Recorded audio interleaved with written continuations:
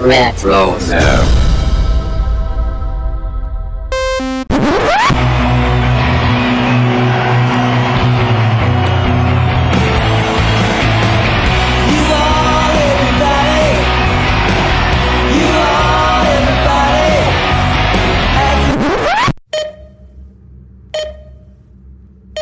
Welcome back, Podcast World, to Previously on Lost. This is episode number 43, and we were talking about the episode SOS, and can't wait to dig into this, but I cannot do this by myself, so I have two other people with me. I am Mike, we have Corey and Steven. These two other guys are going to help me carry black rocks down half a mile to the beach and put them in rows of three, guys. Rows of three, not one, not two.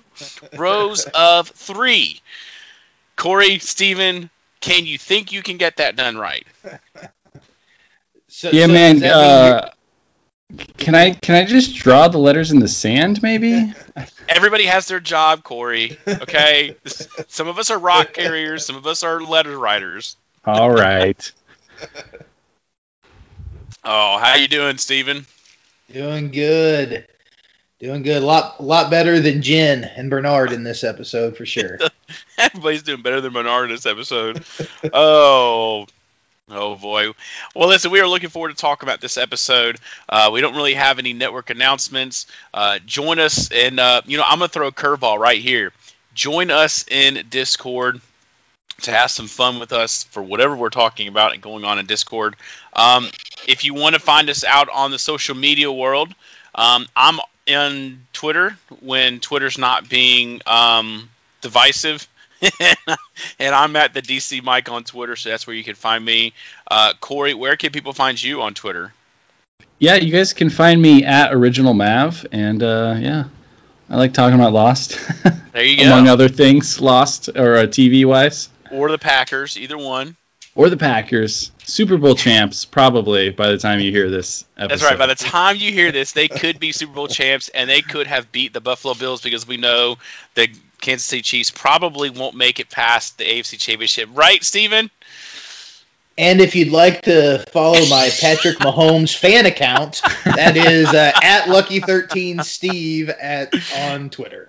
Oh, boy, that's good. And, guys, you can find all of us over on RetroZap.com, so check out those things. A lot of exciting things coming here in 2021. See, y'all like the way I changed things up, just threw a curveball in there, got all that stuff out of the way at the beginning? That was nice. Oh, sweet. Because I was really worried about that part. I know, right? Well, we're going to talk about SOS, and no, I don't mean the One Direction song. I mean the actual Lost episode of SOS, and we have been on the island now for 63 days. So, Corey, what happened last time on Lost?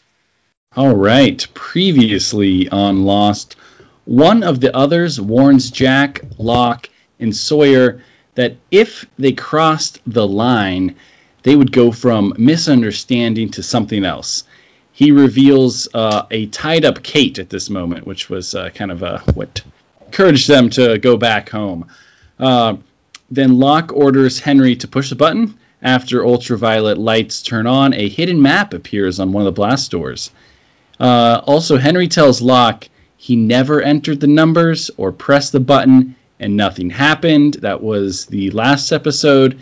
And then also Jack and Kate find a supply of food marked with Dharma labels, which appear to have been delivered to the island via parachute. Ooh. All right. I did notice something on that the last scene of Previous on Lost that I enjoyed. It's the fact that Kate was looking at macaroni and cheese supper. Supper instead of dinner. And I gotta say, I've always been fascinated by the interchangeable use of supper or dinner, but I don't know if that was meant to kind of indicate an older, that this food was from possibly an older time. Because, normally now if you'd see something in the store, it would probably say dinner. So I don't know if you guys noticed that. It just caught my attention. Well, maybe it came... maybe it came from Middle Earth, Because I know there, hobbits like to enjoy supper and dinner. They're two different things. How many of them? As many as breakfasts, or? I think they have 7 meals a day. Yeah. Good night. 11sies is one of them, which I'm not sure exactly what that is. I would love 11sies. Oh, I'm just thinking about life in the Shire. Oh, good times. Would be. All right. Well, this is season 2, episode 19 of Lost. It debuted April 12th, 2006, directed by Eric Laneuville, and written by Stephen Maeda and Leonard Dick. Summary of the SOS episode. Rose is opposed to Bernard's plan to create an SOS signal. Cade and Jack propose a trade with the others. Pretty straight to the point. Yes, very much so. There's not a lot to beat around the bush on this one. A couple of interesting background facts about this episode. This was actually originally planned as an episode for the 3rd season, but it was moved up when the writers decided they wanted to do a flashback episode that involved some of the show's supporting characters. Good call, I think. I agree. I think it fits like right here in this season a lot better than probably would the 3rd. The 3rd had so much going on. I don't think it would have worked. The 3rd had plenty of other rambling, random episodes that digressed. So this one was a lot better than many 10. Of those, actually. Season 3, episode 10, my favorite episode of all time. The inspiration for this Rose, this is interesting. I didn't realize this. This inspiration for this episode, Rose and Bernard's flashback story, actually came from L. Scott Caldwell, who actually played Rose. In real life, her relationship with her husband was cruelly cut short by terminal cancer. Wow. Well, she did a great job in this episode, and I'm sure if she was drawing on some real life experience, that contributed to her wonderful perforance. Yeah, I kept writing down the word emotional because there's a lot of emotion that you comes to one when they watch this episode. Can you imagine the strength, like you said, emotion, but the strength it would have taken for her to go through this episode knowing it happened to her in real life? I mean, it could have also been what she used to kind of, I don't want to not say get over it, but work through maybe the death of her husband. And this episode was a way for her to work through those feelings. Maybe so. I mean, this episode is very much about healing in the physical sense and in the, not physical sense, however you want to call it. So, emotional, spiritual, mental. So that it's very fitting. Maybe it was somewhat a vessel for that for her. Yeah. But speaking of Caldwell, she would not appear into the series again until midway through the 3rd season. This was largely down due to her unavailability as she was working on other projects. So you won't see Rose again until midway through season 3. Yeah, that's a shame, actually. And it's interesting to hear, it's just, somewhat because of unavailability. But I've always kind of wondered why Rose and Bernard didn't have more appearances, even for just small things. So yeah, I guess if you're a supporting character, they're not going to fly you, have you be there if you're just going to do one or two scenes. I mean, and maybe in some cases, but they want you to have a part, at least in the episode. Yeah. So I wish they would be there a little bit more, because Rose is an important voice in this show, as she is there from the beginning. She's like the only sane one out of all these Islanders. Of course, she guessed that from being on the island for so long, since she was part of Dharma. We won't revisit that theory. But what we will revisit is some episode moments that took place in this episode. So, gentlemen, where would you all like to start when kind of reviewing this episode and kind of giving our thoughts on certain areas? Well, I think we can, start with the impetus of the episode, which is, Bernard kind of getting frustrated that they've built a kitchen there on the island. They're putting away groceries. They're making a home there on the beach, and Bernard said, you guys have given up on getting rescued. That was kind of a common theme of the first season. Whether to stay on the beach, go to the caves. And we kind of gotten away from that, and Bernard kind of brings that question back to the show. It's like, why aren't we trying to get rescued? It's kind of funny, Hurley says later, we built a raft and then they blew it up. It's like, we tried to get off the island. Bernard wasn't there for the raft journey, but Bernard decides to try to get him off the island. Well, and building a big sign.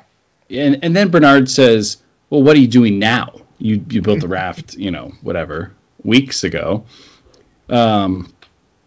This is it's funny that little fact there from before said that this story was planned originally for season 3, because this fits so well here, and it feels like the timing is just right, because season 2 is really so focused on the hatch and on the side story of the others, of like Michael and Walt being gone, and Ben and wanting to do like the trade, leading up to that. There's really not a lot of focus on trying to get off the island, which we're going to get back to that story more in season 3 and 4. So I think it's appropriate that something like this happens. Bernard's the perfect character to bring it up, because he has been on the other side of the island just like fighting to survive and get whatever scraps of food they can. Much harder, you could say, than the other survivors on our side of the island here. And I love the openings. They built a kitchen on the beach. They've given up. And he's kind of right in a way. And I think, once again, this is Lost writers, in my opinion, being smart, where they get ahead of the audience, or they at least kind of like stay in step with them as far as like addressing the type of thing that the fans would bring up, like, hey, why don't they try to get off the island? There's no urgency to escape. And instead of just like ignoring that fact and going ahead with your story, the best way to address, what could be a plot hole or something is just to have a character come out and try to do something about it. Yeah, I know a lot of people kind of get on to, Bernard for this part, but I actually agree with him a lot. They have made themselves comfortable on this island, and it's almost like they don't care about going back home. And I actually agree with him. He wants to get his wife home. That's what he wants to do. He wants to get Rose home, and he just feels like nobody else wants to leave. Like, everybody else is happy just having food randomly dropped to them and not question where it comes from. Of course, Rose says, I've never been one to question my blessings. And of course, we know he doesn't know yet what we know is going to happen, or what has already happened to her. Yeah. But I do think that, and I'm about to throw some shade on Rose. All right, I know a lot of people are going to be mad at me. That's cool. I don't care. My email is previouslylost@retrozapp.com. I am kind of bothered by Rose in this episode. Mainly although I love this episode, I don't like the way she attacked Bernard when he was in the circle. And he was trying to get these people motivated to get these things going. Let's try to get it set up. And she said, well, maybe we should go to Jack, which is okay because they're used to listening to Jack.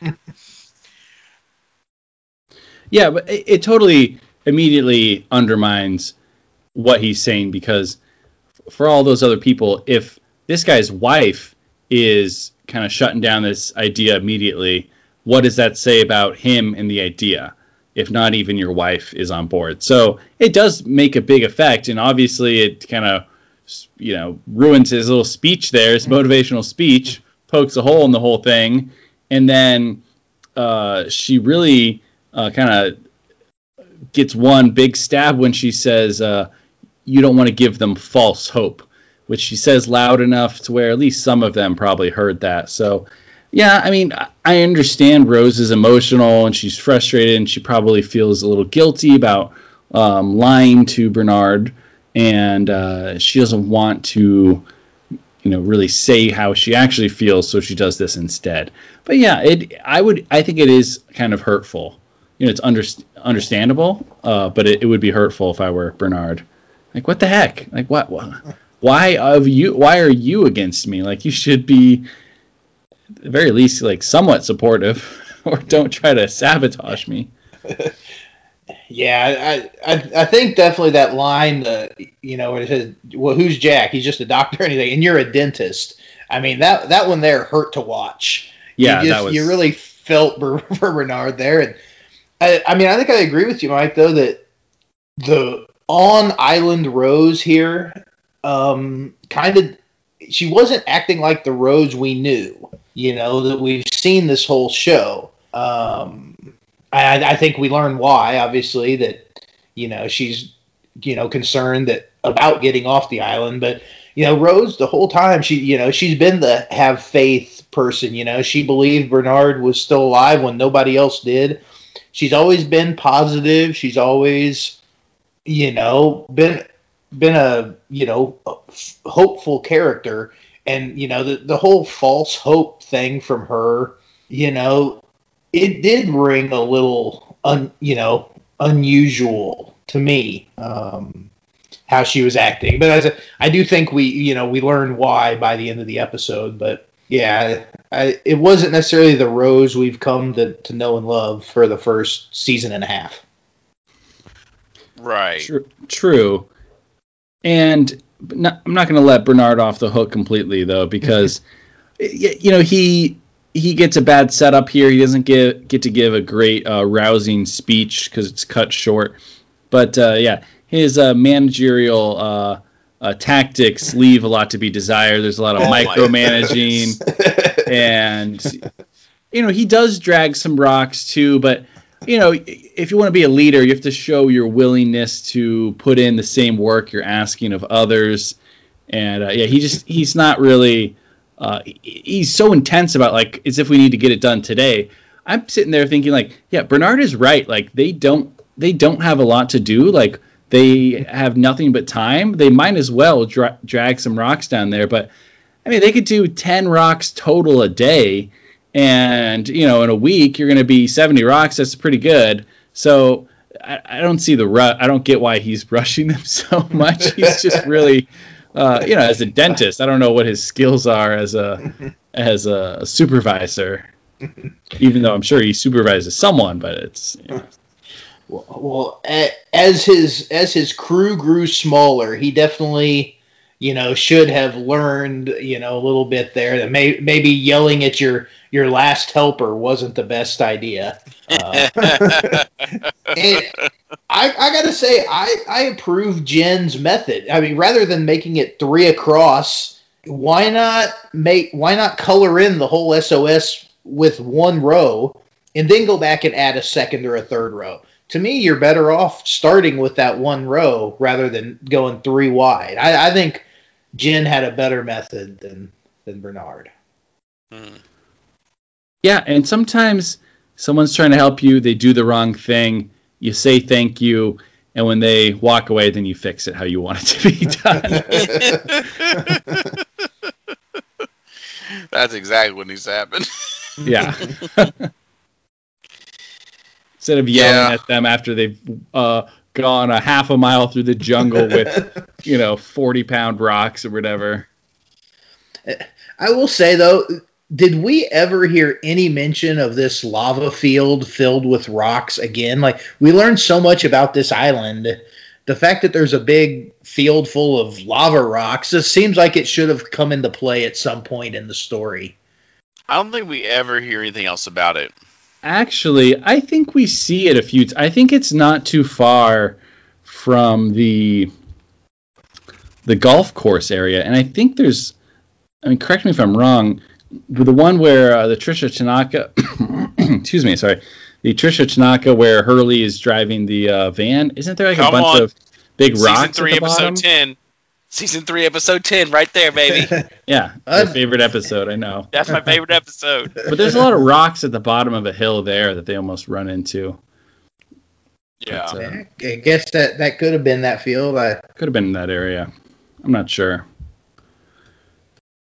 Okay. Yeah, I had my issues with, again, I had my issues with Rose's episode. It was very uncharacteristic. I did like Bernard's plan, but yeah, you're right. Bernard's managerial skills was not up to par for what it needed to be. And I think in the end, when she finally revealed to him, this is why I don't want to leave, I think it just finally clicked, and he said, fine, then we'll just stay. And of course we do. We see them later on in the show. They've built their little hut. They've traveled around with the island, and they're just happy. They're getting food from the Dharma pallet drops and getting food from the island wherever they can, and they're just living fine on the island. And they're happy and they're content. It was.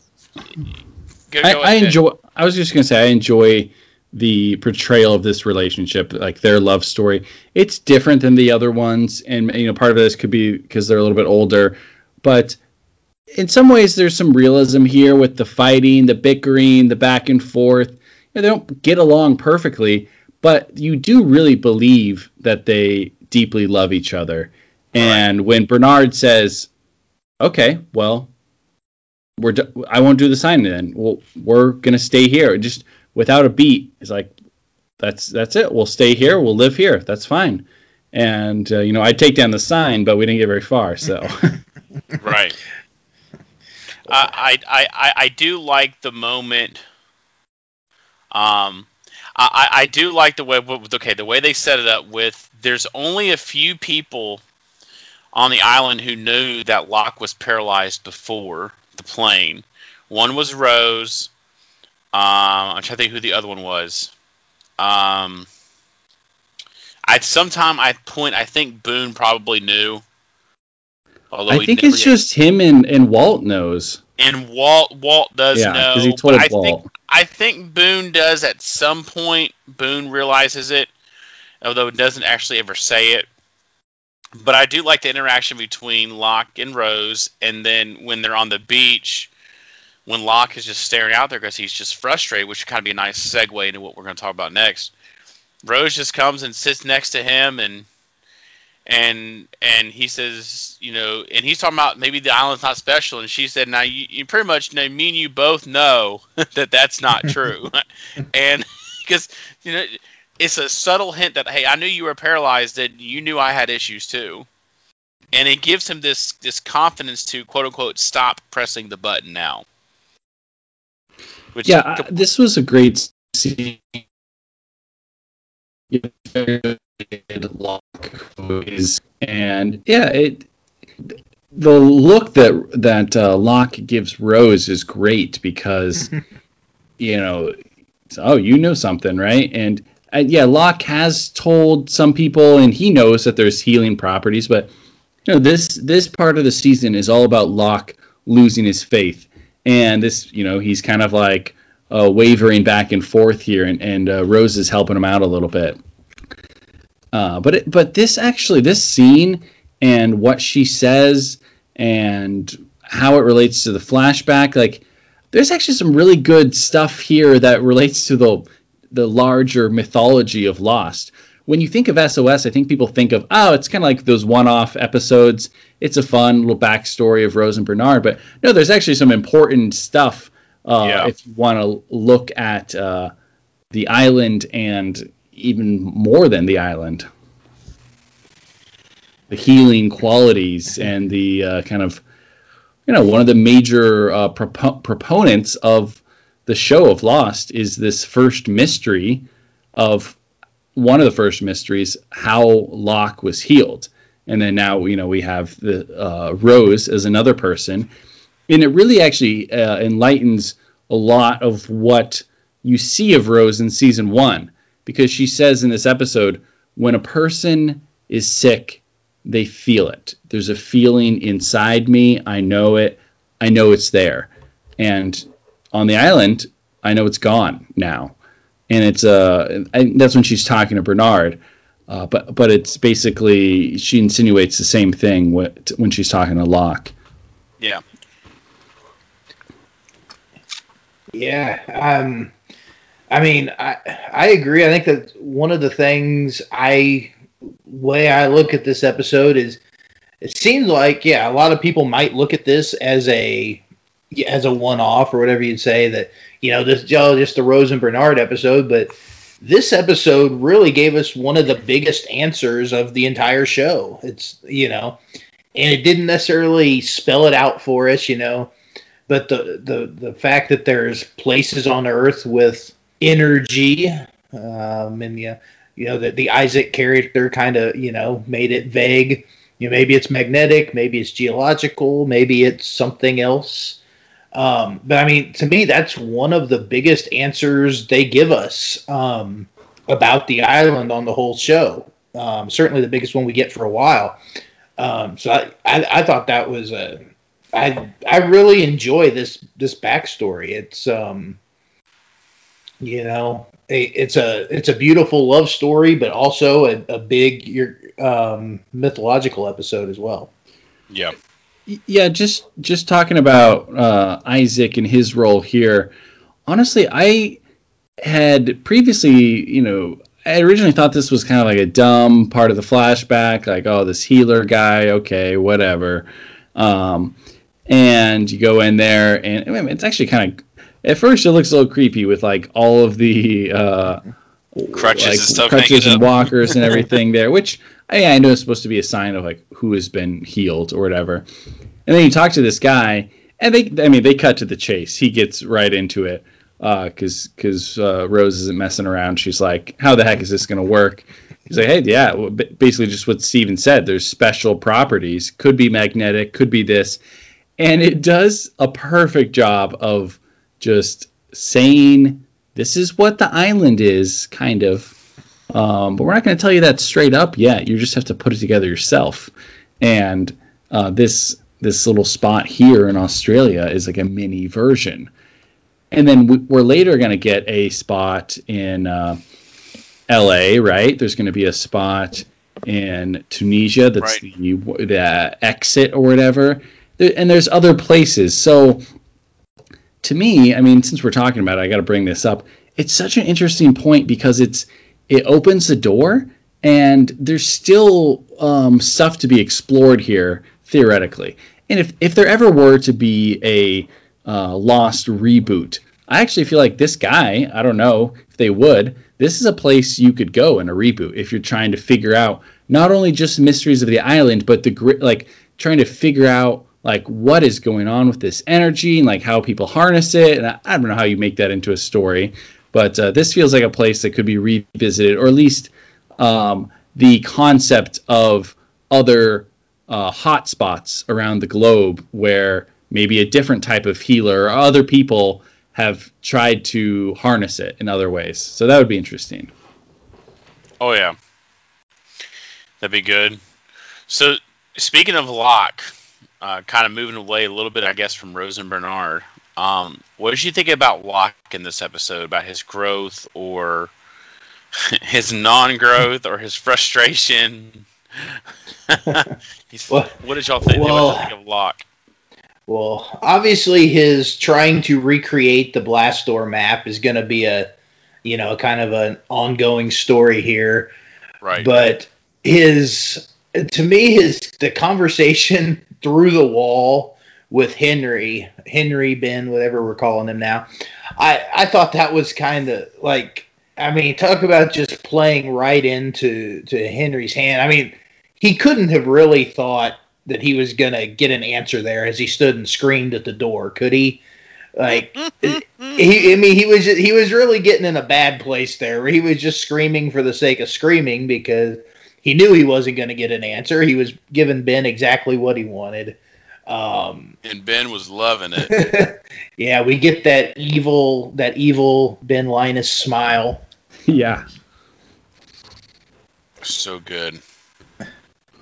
But yeah, Locke is definitely having a crisis of faith, I guess you would say. Yeah, I love the. Go ahead. I love the cold open here.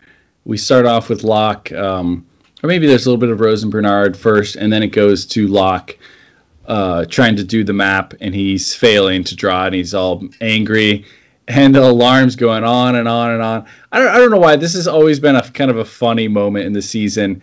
It sounds weird. It sounds like he's asking him about like a phone. Jack comes in as the alarm's blaring. You gonna get that? And Locke puts in the code and does that. And then just to mention it, also, then right after that is when Jack goes to interview Ben, or not interview, but change the dressing in the the end of the cold open is, they'll never give up Walt, which is just a very chilling open to the episode. Oh my goodness, yeah. But Locke has an interesting story throughout the episode for sure. Yeah, he grows. He kind of grows on you a little bit, but yeah, I loved his moment of saying, "I'm done. I'm done with the hatch." Although we know that's not true because Ben's already gotten his mind. He can lie all he wants, but Ben's already there. By the way, I will say I would think it'd be very difficult for that dude to crutch around in the sand and travel back from the hatch to the beach. I would think it'd be very difficult to do on crutches. Yeah, I would think so too. But Rose really lifts his spirits, and he goes back, and I think he's able to complete the map at the end of the episode during the montage. And having Locke involved, having Rose and Bernard talking about the physical healing, and then Locke is kind of like, he's obviously so frustrated and kind of just losing it at the beginning or in the middle. It also is, going back to that sense of trying to find some healing in the other stuff that's going on for Locke, which we know doesn't really keep, but for now, he gets back and he seems rejuvenated. He says, just needed to stretch my legs, which is just an ironic line. That's funny. But you guys want to talk a little bit about Jack and his mission in this episode? I gotta say, I like this Jack. Jack's kind of in a good spot right now. We had the episode with him getting a little, getting one over on Sawyer a couple episodes ago with the poker game. And, here we get Jack jumping into action. And I enjoyed the fact that we finally hear about Walt again. He told Michael they hadn't forgot about Walt, but no one's talking about Walt. And Jack, said, "Hey, you had a good idea to go, the prisoner exchange, so I'm going to try it, and we're going to try to get Walt back." Thought it was kind of funny he didn't mention Michael. Not trying to get Michael back. We're going to go get Walt back. Mm-hmm. But I'm glad that Jack is still, keeping that on the front of his mind. Yeah, I like that there's a plan here. And yeah, Jack's on a roll right now. This is a focused Jack. He actually seems to be making a lot of logical sense, which he doesn't always. And then he goes, first it's a cool moment with Henry. Jack just kind of telling him how it is after he rips the Band-Aid off. And then his talk with Sawyer and Kate is great too. He really sets up Sawyer for some disappointment. Yeah, no, I'm not inviting you. I'm inviting Kate. Which is funny because it's like, oh, Kate probably would have followed anyways, right? Pretty much. And the fact that he already had a gun when Sawyer thinks he's coming to get a gun, but he already had one, that was pretty good. Yeah, really stole Sawyer's thunder here. There's not a lot of Sawyer in this episode, but there is, some subtle, foreshadowing of how like Sawyer's kind of like, not foreshadow, but they're showing how he's kind of definitely on his own a little bit more. He's with Kate, and then Kate ditches him. His whole power struggle thing isn't really working exactly how he planned after Jack is kind of politically taking back the power. And by the end, he's just hanging out with Vincent. So, the man and his dog. I gotta say though, I know we'll touch on this in Sawyer's Name Dictionary, but in the entire show, this is my favorite Sawyer nickname when he calls him Dr. Giggles. Yeah. Oh, look, here comes Dr. Giggles. So I don't know how many people remember this movie, but when I was a kid, we'd go to Blockbusters on Fridays sometimes with my dad and stepbrother and pick out movies. And this is one of those movies we picked out several times. I don't know why. It was horrible. It was a horror movie about a murderous dentist in a small town. But I watched the movie Dr. Giggles many times as a child. And the fact that he called Jack that's probably my favorite Sawyer nickname of the show. Oh, boy. I never knew the background to that, and it makes it even better. I liked it, not even knowing that. Yeah. It's I don't know if you're familiar with L.A. Law, but the gentleman who played, I believe it was, I don't remember if his name was Lenny on L.A. Law, but the mentally handicapped lawyer or character on L.A. Law played a dentist, and I forget the actor's name, but really, I mean, it's a horrible 90s slasher movie, but it was creepy, and it's a classic. It sounds like a gem. Sounds like some of those 90s movies. Great. It sounds like a special movie that we need to watch and cover when we have a special episode. Yeah. You can cover that in Mike's Movie Minute. Oh, probably not. Great podcast. I've heard good things. I don't know. Oh boy. Oh, speaking of Michael, though, so we know Locke is frustrated, and Henry has definitely got under his skin. And by the way, Jack going in there to change his bandages was probably one of the highlights of that episode. He just kind of I'm sorry, my bedside manner's kind of lacking. He just rips the bandage off and just shoves the mat. That was good. That was good. I do. Go ahead. I do maybe want to dive into that scene just a little bit. Okay, go for it. As to why Ben said they would never give him Walt. We know from missing the Lost Missing Pieces episodes that they know Walt has some abilities. We never really get it explained, but all the birds end up dead outside the room, and it kind of seems like they're scared of him, scared of Walt a little bit. So we know that Ben has met Walt when once they kidnapped him, but why do you think Ben says, they'll never give you Walt, when they end up giving them back, making a trade for Walt, later on in the season? Spoiler alert. Well, I know that the others don't have a lot of access to media and technology, so maybe like the only movie they've seen is The Birds, and they see Walt's capabilities here, and they're like, "Oh my gosh, we don't want a birdemic attacking us." So that could be part of it. No, but in all seriousness, it's not going to be Alfred Hitchcock's The Birds, but Walt does have these kind of weird abilities, and so they're seemingly like they're frightened, or they want to study him, or they want him to be, one of the others. He'd be, I guess, an important person there. But why do they end up trading him?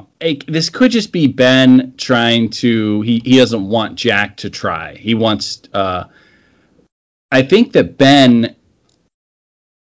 is happy to be where he's at for the time being, and they're able to get Michael to do the dirty work, and he gets away, and they don't have to give up Walt.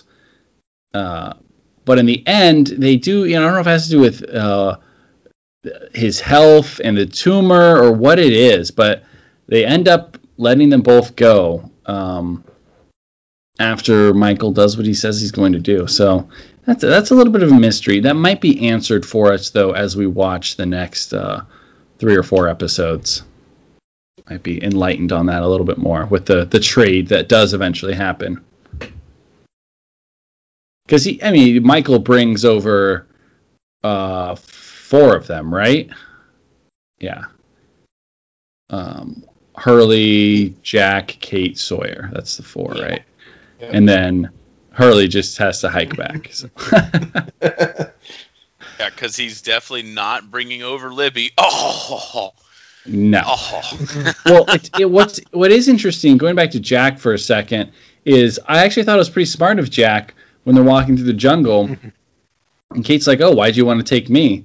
And he says, "Well, they don't want you," which is smart. Now we know that they changed their mind, but at the time, it is true. At least during the first 40, 55 days, 60 days, I guess, they did not want Jack or Kate. They could have taken either of them. Ethan could have tried to, or they could have, sent more people.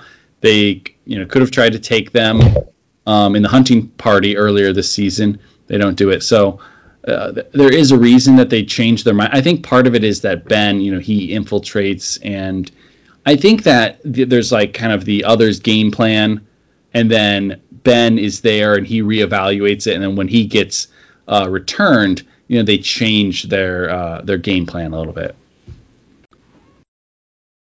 They adjust, calls an audible. We're gonna get the doctor. We want him now. We want this redneck, and we want Kate for some reason. So, hey, honestly, I hadn't thought of it that way, but that is kind of an interesting theory there that I think makes a lot of sense. And maybe maybe there's word from Jacob or via Richard, because those 3 are candidates, and Hurley as well, the 4 of them. So there's a list. This is the first. I think the next episode, or whenever we get the 3 minutes, whatever the Michael episode is going to give us some answers when he is imprisoned there, and she, the woman, I can't remember her name, is it Q? And she gives him a list. I think that's going to be. So one thing that does kind of bother me about, because of course we know it's coming up next episode, is Ana Lucia in this episode. It really seems like ever since she killed Shannon, her character has just nosedived on the show. She hasn't really had a lot of stuff. She was asked one time by Jack, you want to start an army, and then we never heard anything back from her. Now she's just kind of sitting in the hatch. She's always got a gun in her hand, cleaning a gun or reloading a gun, sitting on the couch by the door, and she doesn't really have much of a character growth. And then, of course, knowing what's coming up, next episode, I'm like, do you ever wish there was more to Ana Lucia than what we got? I mean, I know there was originally more scheduled for her. Yeah, go ahead. Yeah, I like what she does in this episode. That's all I was going to say. I like some of her interactions. I like that she has a little bit of a role now with the kind of I guess you'd say, the leadership crew here between Locke and Jack. She maybe helps them as an intermediate between the two. But what were you going to say, Steven? Listen, when Ana Lucia is the moderator between Jack and Locke, we've got a serious leadership issue. Okay, give her a break. She's calmed down a little bit. She was a police officer at one point, so she has some of these skills, and maybe she's been able to relax enough, had enough mangoes on the beach, probably petted Vincent enough that she's all right now. All right. I don't know. Go ahead, Steven. I didn't mean to cut you off. What you say? No. I gotta say, I think I'm kind of agreeing with you here, Mike, in that I do feel like there's a bit of a missed opportunity for some more Ana Lucia. I thought it was kind of weird that Jack just made her stay in the hatch, considering they do have a pretty good working relationship. I'm surprised he just kind of made her stay. He went unless his plan was to go get Saeed, and then Saeed turned him down. But yeah, I did think that she just seemed kind of stuck in place this episode in kind of a weird way. Well, he said he wanted her to watch Locke because he doesn't trust Locke right now, which is probably fair because Locke is not in his right mind. And right, I think they're kind of trying to establish like her role as like, being on guard at the hatch, because like this is next episode. That's what she's going to be doing, and might not work out. So, I don't know what it is. I do agree that she's a great character, and I think a lot of us wish she would have stayed around. I think some of the characters, are gone too soon, and there are a lot of good female characters on the show, but whether it was by acting or just kind of worked out a certain way, a lot of them all die. It's so there's not very many left by the last season besides like Kate, pretty much. I know Sun's in there, and I love Sun, but by the end of the series, there's not really a lot for her to do besides kind of like wander around. So it would have been cool to see Ana Lucia kicking some butt at the end, or at least for a few more seasons. Yeah. Though I believe the next episode is an Ana Lucia episode, correct? Two for the Road. I think that's so. Yeah. Her episode. And she's only around for one season, but I believe she gets 3 episodes this season. If I'm right. I think you are. So she gets a good role. I've heard before that Michelle Rodriguez didn't really want to be on the show for an extended period, and she's in so many movies, so it may have not worked out, regardless if they wanted it to. True. Well, speaking of what's coming up next episode, Michael has finally returned. Yeah. Dehydrated, but he's finally returned. Yeah. I always wondered, they have to have that leaf like stuck in his beard. It doesn't look good, but it's like, what the heck? It always looks, to me, that always looks weird at the end. He looks dead. Yeah, he's looking pretty rough when he comes stumbling out of the jungle there. But this is another great, lost cliffhanger they leave us with here. Kind of classic Lost. We get the nice montage. Got some cute moments of Hurley making shadow puppets with shadow puppets. Yeah, and then we get Michael stumbling out of the jungle. Right after, great timing is Kate apologizes for kissing Jack, and they're kind of having a little moment there, and then we get Michael stumbling out of the jungle. But you definitely an interesting end to the episode. Yeah, I liked that we got another one of these montages. It did put a nice kind of bow on the episode. You get Sawyer feeding Vincent there. That was sweet. But this is Lost going forward. There's not going to be just a lovely montage and it's over. There may be a montage, a feel-good moment, but then they're going to give you something intense to sleep on. So, right, but they're very also, well done. But it also, they really do play into the fact that whenever somebody is finally happy, it's going to get stripped away. Like, we know Hurley is happy right now. He's found a good lady, obviously, sorry, Libby. And then next week, Sawyer's going to have some jungle fever fun, and the rumble in the jungle, and then of course Sawyer's going to lose somebody too. But yeah, it is sad.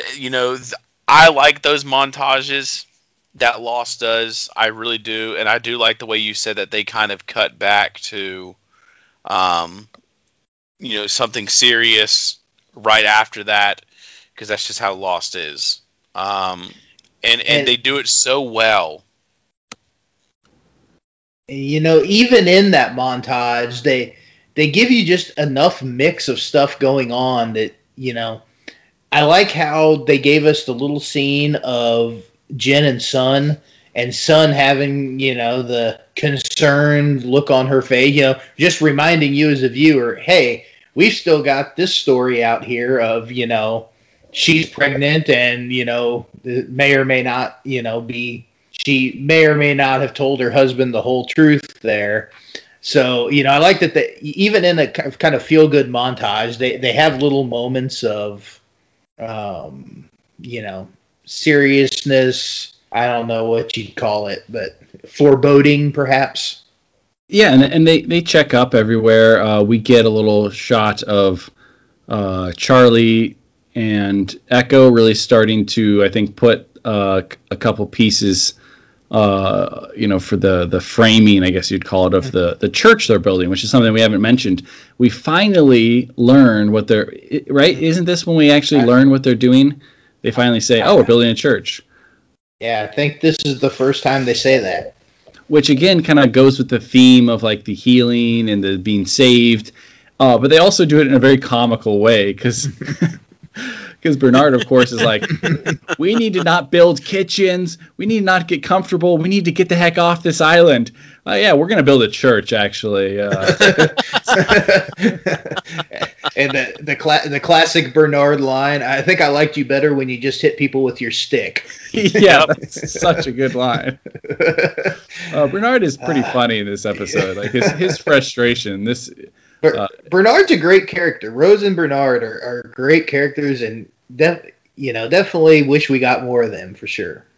Another little nugget earlier near the beginning, Bernard mentions, I think he's talking to Hurley. He's like, I need you to get all these people to help, and he's like, and don't forget Jenkins and Frogurt. And I don't think we ever figure out who Jenkins really is, but we do get Frogurt in the show. I don't at this point had the missing pieces or any of those.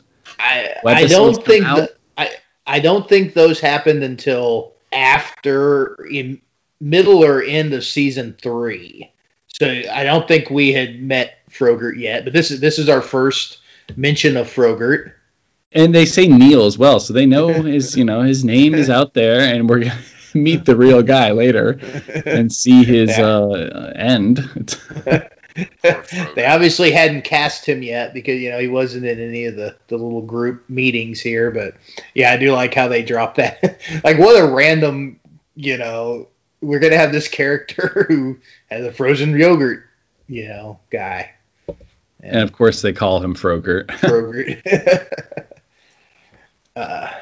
We haven't talked too much about the flashback, and the flashback it's very touching. There's not a whole lot to. We talked about the most important scene, and I think we kind of referenced the Locke scene as well.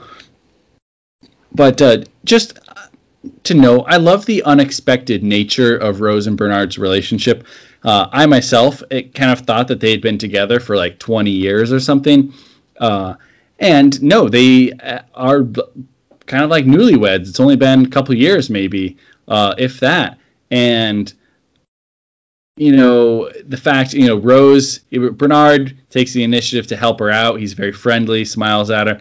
And Rose is the one who asks him for coffee. And knowing that she's dying later, this is kind of like, she's like, you, for lack of a better term, YOLO, right? Just like, I'm going to ask this gentleman out for coffee, and they fall in love. That scene in the restaurant, I mean, it's so touching, when he gets the musicians out there, proposes. I knew after 5 minutes. I mean, it's pretty smooth delivery here by Bernard. So well done on the romantic side.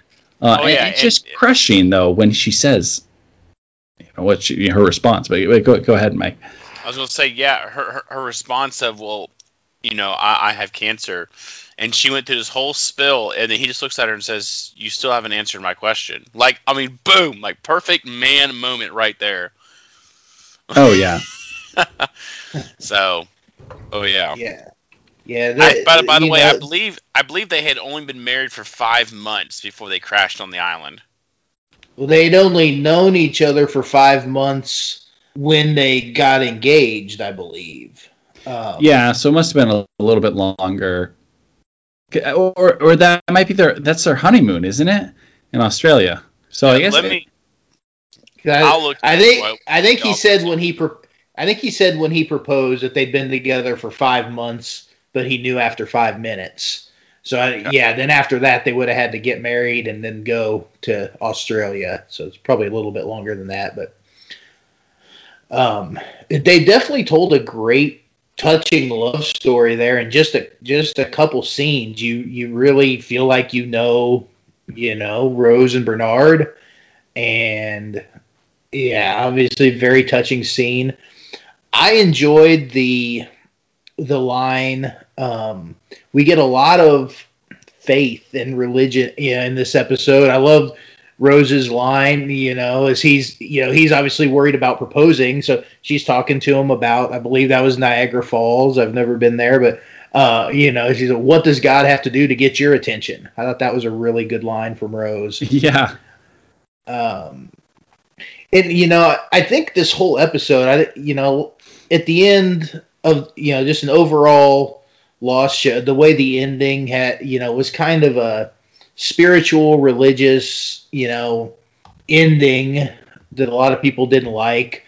But I mean, this show is a lot about faith and spirituality, and this episode we get a lot of that. We get that scene about what does God have to do to get your attention. We get Echo saying, to Bernard, people are saved in more than one way.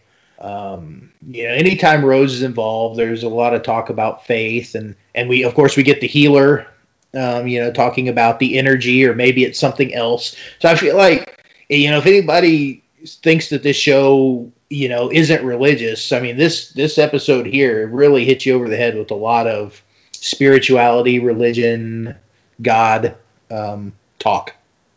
Yeah, and Jack says it, I think, in at one point in the later seasons, I was broken, and I think he also says I was dumb enough to think this place could heal me or could fix me, and that's kind of a statement on, like, in the title of the show, as we have figured out later, is supposed to be more referring to how all the characters are lost in their own lives, and I've kind of said this word many times, but healing is definitely a part of this episode and the whole show, in that these characters have very challenging past lives, and of course, rest in peace to everybody who, on the plane crash, the many victims, but the people who did survive, they were able to many of them find healing on the island, and find something else in their life, and that's just definitely explored more often in certain episodes, and this is one of those episodes. Yeah, I mean, I think that there's a few points where it's very subtle in some of this flashback, and they're very on the nose when the healer says, like, this isn't the right place to Rose, but you can be healed, but this isn't the right place. Which, of all the lines, like, that one for me is like a little too obvious, but like I said, I didn't really catch a lot of these references when I first watched it, so maybe it only seems obvious now, looking back. Yeah. I will say, I did look it up real quick to kind of go back. They met, and then after 5 months, I think, Stephen, you said Bernard proposes, and then she only has a year to live. They get married, and then on their honeymoon is when he takes her to the healer. So it's probably, I would dare say, it's probably been less than a year that they've been together and married. Yeah, usually the older you are, that you don't do the long engagement, super extravagant wedding. You just kind of well, go and with for her only sooner. with her only having a year to live, I'm pretty sure he didn't postpone it as long, very long. Yeah. So. But they do such a good job acting in this episode, and you can tell now that you say that thing about Rose and her husband, like the emotion on her face in the scene when she says, "I'm dying, Bernard," and then later when they're going into the healer and she just is indignant, like, I didn't ask for this. I really feel for her, and that's a great performance. And then Bernard, well, do it for me, please. Just a really, really touching scene. Sam Anderson, the guy who plays Bernard, I don't know him from as many things, but I don't know if it was one of you guys, but I think he's more well known for like villainous characters and like kind of definitely really? Like the opposite of or at least before Lost. I think he played a lot of kind of just not this type of character. He was always kind of not like he wasn't the good guy, the just loving husband character. He was kind of slimy in a lot of stuff, I believe. It's a real different role. Somebody, I can't remember who mentioned that, but hopefully I think I'm right about that. So I do remember him as Gorpley in Perfect Strangers, that TV show. Mm-hmm. I did just get done watching the Friends episode where Phoebe has her baby, and he's Dr. Harad, and he has this fascination with the Fonz. Oh, yeah. So let me see. He was also in Forrest Gump. Wow. Okay. Maybe villainous wasn't the right word, but just not quite like the good. He's not the good guy like this, where he's just a good, wholesome guy. Right. He's definitely one of those characters, though. To me, when he showed up on this show, I recognized him. There was a lot of actors this is the first time I had seen him, but he is one that I feel like he's one of those character actors that you've seen in a lot of things before. Yeah, definitely. One other thing, we would be remiss if we did not mention it. It is the source of probably the most euphemisms, sexual innuendos from the show. They got caught in a net. It's such a funny moment. I mean, it's only a short scene. I find this hilarious. And yeah. Sawyer says it later too, I think. Yeah, it's pretty great that Jack gets the shot and Kate misses, because Kate's supposed to be such a good shot. I like that moment. So yeah, it's just funny. I mean, of course, it's building this sexual tension. They're stuck in the net an inch away from each other and fall down, and then later Kate has to say, sorry about kissing you. It's all over the place. But later, apparently Jack tells Sawyer, yeah, we got caught in a net. I don't know if that part's on. I think he says that in an episode. And then he's like, oh, okay, caught in a net, all right. And then I think later on, he's like, oh, you got they might be near the net area, but he's like, you guys really got caught in a net. Oh, I thought that was code for something else. I didn't know you were serious. Oh, that's funny. That's good. Well, do you guys have anything else before we kind of move out of this section? It was a good episode. We're about an hour in, and man, we've been talking a lot this tonight. It's a good episode to talk about. One last question I have, and it's we don't have a unanswered questions part, but for me, this is unanswered to me at least for now. Is can they hear Jack? Are they when they get to the line? He's yelling like a crazy man in the rain. Do you think they hear him? And are there really others out there, kind of like on the prowl watching? I think so. Yeah, and they must. So I think they hear him, and then they send Michael. They release Michael. It's probably answered in that Michael episode we get in a couple episodes. I just don't remember it. Yeah, I think they may have had like maybe one person watching that line, and then when they saw them there, they ran back and told them what was going on, and that's when they brought Michael back. Yeah. I kind of feel like when they had the discussion during the hunting party where, Mr. Friendly said, right here is a line. I kind of always felt like that was more of a metaphorical line.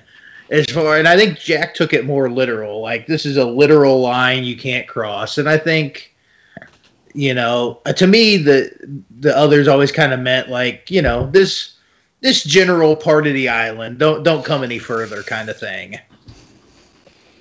Yeah. Yeah, I don't know if the others really have like sentries out there guarding the line. Yeah, like I don't feel like that was the edge of others, territory. I didn't get that impression but from. I guess if you think about it time-wise, if someone were to see them go back to talk to, I guess, Q, I think that's her name, and then they decide to send that seems about enough time based on like the hours it seemed like they were there to go get Michael and then let him go. But I think we're going to get a little more clarity on that later this season. Yeah. All right. Well, shall we move on then?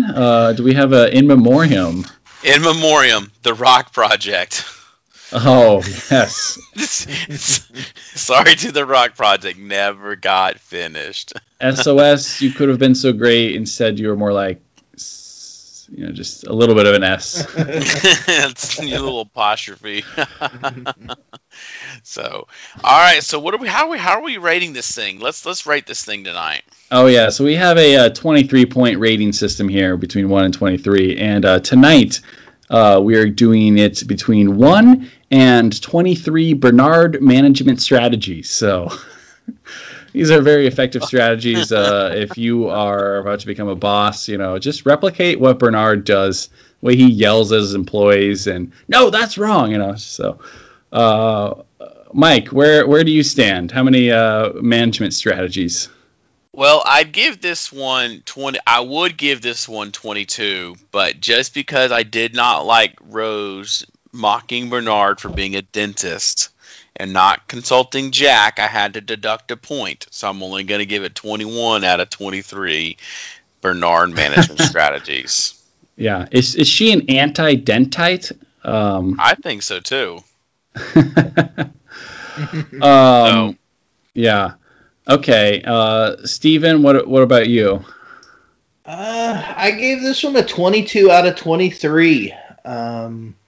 I really like this episode. I love the backstory, both the sweet, Rose and Bernard part, and the big answers we get from the scene with Isaac. Great episode. Yeah, such a good episode. Yeah, I'm right around the same spot, 21 out of 23. So I think we're all. This is one of those where you don't remember how good of an episode it is. You're like, oh yeah, I gotta watch that episode, and you're just immediately engaged. So, while we're talking about the numbers, I have to mention this. I was at my girlfriend's place, her apartment complex, and I'd never gone through this gate. There's a code to get to the other side of the complex, and she's like, oh yeah, you can put in the password. It's 4815. And nobody knows where she lives, so it doesn't matter. But oh my god, I just like lost it. Like, whoever programmed this has to be Lost fan. They have to be, unless it's just a coincidence. And I was trying to explain it to her, and she didn't quite get. She hasn't watched Lost yet, but come on, you need to get on that, man. Yeah, so it's hard though, because I want to watch it with her, so we have to find the time to do it. But man, yeah, 4815, man. I was just overjoyed. I needed to share it with someone, and I'm glad I heard to share it with you guys. That's good. Oh, all right, Steven, where are we at here at the end of this thing? What else we got left? All right. We didn't have anything in the unanswered questions section tonight, but we do have some Sawyer's Name Dictionary. He calls Bernard Norma Ray. Calls Jack Dr. Giggles. There it is. There you go, Steven. Dr. Giggles. All right. Pop culture connections. This is actually interesting. Uluru is also known as Ayers Rock, is a large sandstone rock formation in the southern part of the Northern Territory, Central Australia. It is sacred to the Aboriginal people of the area. I personally had no idea when I was watching this episode that was an actual, place. And I thought that was kind of cool. When you rewatch it, you can see the air, that rock formation as they're driving up. Oh, nice. I never would have known that. Yeah, I never knew that either. These Arms of Mine, a song by Otis Redding. It's heard on Rose's car radio and later on the Swan record player. Nice. After these Arms of Mine fades out, there is a shot of Rose and Bernard sitting together, and These Arms of Mine is incorporated into the score, played by strings. When the Otis Redding song is arranged instrumentally, it bears a striking resemblance to the song The Rose, the most well-known rendition of which was performed by Bette Midler. Yeah, one thing I wanted to say, sorry to interrupt, but yeah, this reminded me of what we're going to get in Mike's favorite episode, the Trisha Tanaka, where we get the lost, the Halls of Shambhala, and they incorporate it into the actual soundtrack and do like their own version. I thought that was really cool how it goes from the actual song and like transitions in a very neat way back to Lost music. Yes. So I agree. Can we just skip everything else and just go straight to season 3, episode 10? Yeah, listeners will love that. It won't be confusing. So for all 2 of the listeners out there, look, here's the thing. No. Oh, I'm sorry. Go ahead, Steven. All right. A few more pop culture connections. The Guinness Book of World Records. When Kate struggles to pry muscles loose from rocks and succeeds in removing only 4.5 hours, Sawyer remarks that it's time to call the Guinness Book.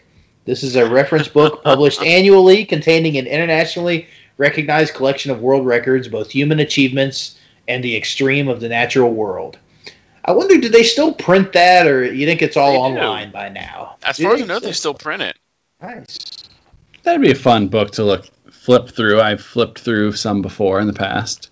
I loved doing that as a kid, man. Just looking through the Guinness Book of World Records. Oh yeah, I had one probably every year as a child. It was good stuff. The Right Girl for Me, by Roger Edens, is played by violinist when Bernard proposes. I guess that was the song that they were playing. And Dr. Giggles. There we go. He's the main character in this 1992 slasher movie. Dr. Giggles is a psychopath who escapes from a mental institution to exact revenge on the town where his mass-murdering doctor father was captured. I'm going to have to find out if that's on Netflix or Hulu or something. It's got to be out there somewhere now that Blockbuster isn't around anymore. Oh, good old Blockbuster. R.I.P. Sawyer also calls Bernard Norma Ray, after the main character from the 1979 movie Norma Ray, who becomes involved in the labor union activities at a textile factory where she works. Oh, okay, there we go. That's how it ties in. And Alfred de Musset, the scrap of paper on which Locke sketches the blast door map, features a French poem written by this 18th century poet called Sur les débuts de Mes Demoiselles Rachel et Pauline Garcia. Yay, all right, Steven. You nailed that. I have no idea if I pronounced that anywhere close to correctly. But. Well, all of our French listeners, please correct Steven if he is wrong on that. Yeah, now that's an Easter egg. Like the random scrap of paper that he's drawing the map over. Of course, it has some relevance. I guarantee you, if you went back and actually read and translated that poem, that it would definitely tie into this show in some way. That the attention to detail they put into this. Yeah. Well, let's see. By the way, Steven, if you really want to watch Dr. Giggles, it is not on Netflix or Hulu, but if you have Amazon Prime, it is available on Prime. Nice. All right, Dr. Giggles. So I'm looking at the poem right now. So it says, on the beginnings of Miss Rachel and Pauline Garcia, it praises the naive and fresh approach to life and the arts of two young girls who just entered social life as opposed to that of old connoisseurs. So that I don't know what that means, but maybe. I have no idea. We probably should have done our due diligence and looked it up before the show. All right, some listener, figure out the relevance of that and your theories. Is that about Locke? Is that about Rose and Bernard? Does that tie into like Jack and Locke and like the Hatch? Figure it out and then let us know. Absolutely. We need a French poem. Specialist that we can bring onto the show. Absolutely. Right. Well, we hate to hit the road, but we have to hit the road because next week we're going to talk about Two for the Road. Two for the Road. It is a very